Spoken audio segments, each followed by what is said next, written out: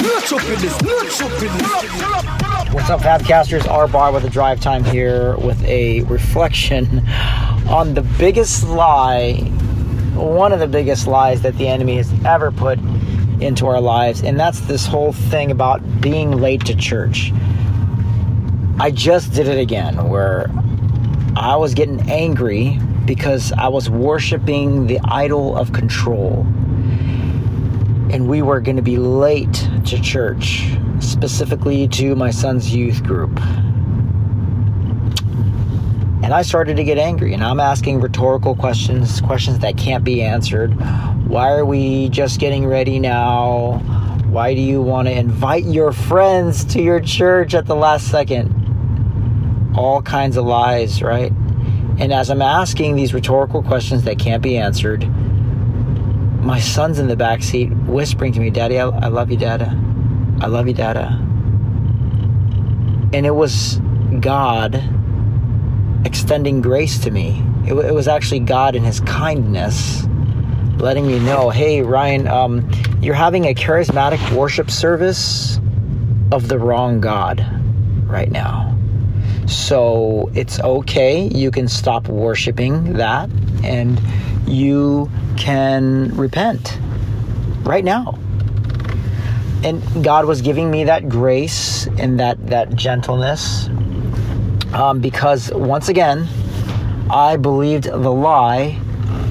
I believed the lie that we can actually be late to church, which is a false concept because we are the church. We can't be late to church. We are the church, and there's no such thing as going to church. We can't go to church. We are the church. We are the church that's going to a building. And I think I have taught my kids that Christianity is going to a building, dressed kind of nice, and sitting down and letting a sermon hit your ears, when that's not church at all. It's about Christianity, and it's about a relationship with God and exuding all the character traits of God here on earth as it is in heaven. So as I'm driving, we already picked up his buddy. I repented. By the conviction of the Holy Spirit, I said, "Hey guys, it's not a big deal.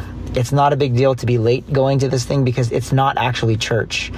And these two junior hires, these two middle schoolers are like, "Oh." Actually, the one, my son already knows, but the one in the back, he's 12 years old. He says, "Oh." I said, "Yeah, buddy, we can't be late to church technically because we are the church." And he had this dumbfounded revelation like, "Oh, that's really cool." That was the look on his face. I said, "I'm sorry, guys. It's okay because we're not going to be late to church. We're the church. We're going to this building. We're going to have fun. We're going to learn about God. We're going to sing songs." And so I experienced God's forgiveness again today, and it's amazing. I realize I struggle with extending grace in situations like that because I have trouble giving myself grace in situations like that. So I need to be kind to myself because Jesus is kind to me, and I need to be kind to others because Jesus is kind to others. So I wanted to blow that lie out of the water and put this one on the internet, on the podcast, because it's something I need to hear over and over again. I need to teach my kids that Christianity is not showing up to some building dressed in nice clothes. Christianity is heaven here on earth as it is in heaven. Life here on earth as it is in heaven. Christianity is dying to myself. Christianity is not making something matter more that doesn't matter most. That is Christianity.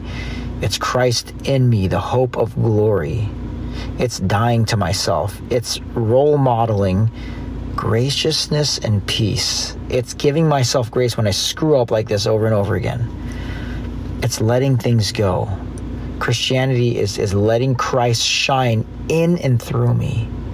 And then if I mess up, to be the display for the world to see of what it looks like when a man is a recipient of God's grace.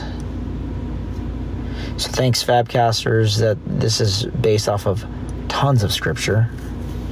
And I hope you give yourself grace today. And I hope you never rush your kids into some building thinking you're saying the foolish words, we're going to be late for church. No, you're not going to be late for church. Teach them that Christianity is so much more than showing up on time, but that it's actually living it on the way to church, on the way out of the parking lot. Love you, Fabcasters. Peace out.